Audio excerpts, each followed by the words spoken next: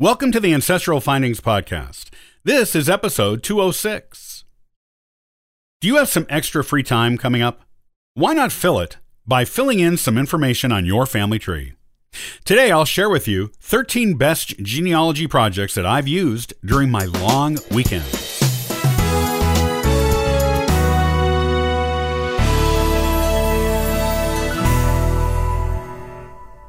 Do you have some extra free time coming up? Why not fill it by filling in some information on your family tree? Here are 13 best genealogy projects that I've used during my long weekends. Number 1, visit older relatives and interview them.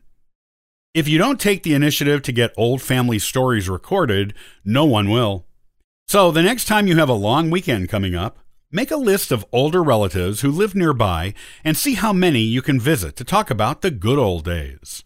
Bring a voice recorder or video recorder and a pad and pen. You can probably get in 2 relatives a day, spending half a day with each of them. This leaves room for both genealogy and pleasant small talk. Number 2, take a genealogy vacation.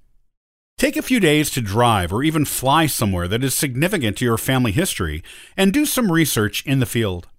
There's nothing like visiting the places where your ancestors lived to make them real again. Number 3, work on your family history book.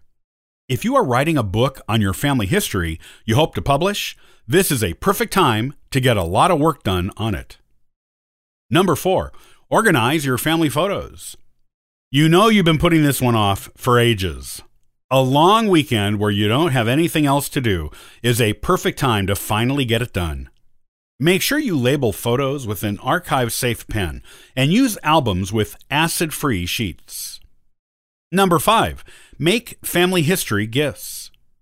Gifts based on family history make excellent and meaningful presents. Spend your long weekend making them for everyone you know with an upcoming birthday or anniversary. And for the holiday season, you'll be way ahead in your holiday preparations this way.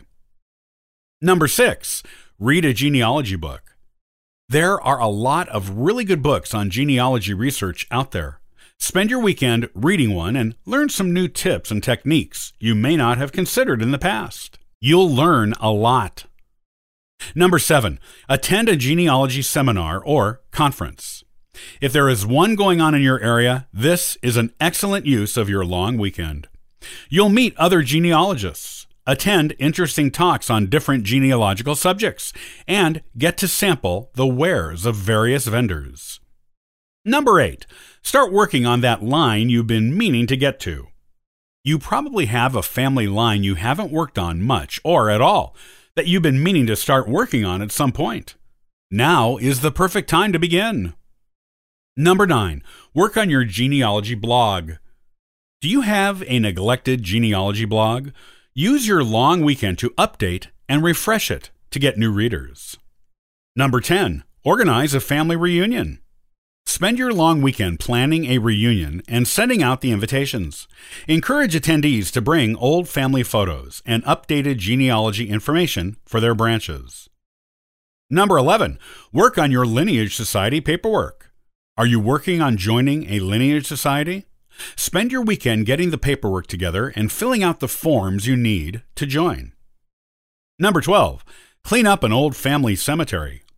If there's an old neglected cemetery near you where some of your ancestors are buried, you can show your respect to them by cleaning it up. This is perfect for ancient cemeteries that are not maintained by any government or organization. Number 13, give a friend or extended family member a hand with their own genealogy. A big part of genealogy is being generous and assisting others. If you're all caught up on your own projects, visit a friend or family member and give them some assistance with their own projects. You'll all have a good time.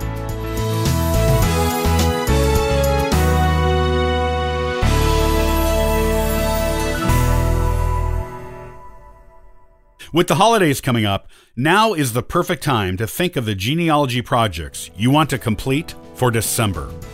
Join me the next time to learn about these special projects. Copyright by Ancestral Findings, all rights reserved.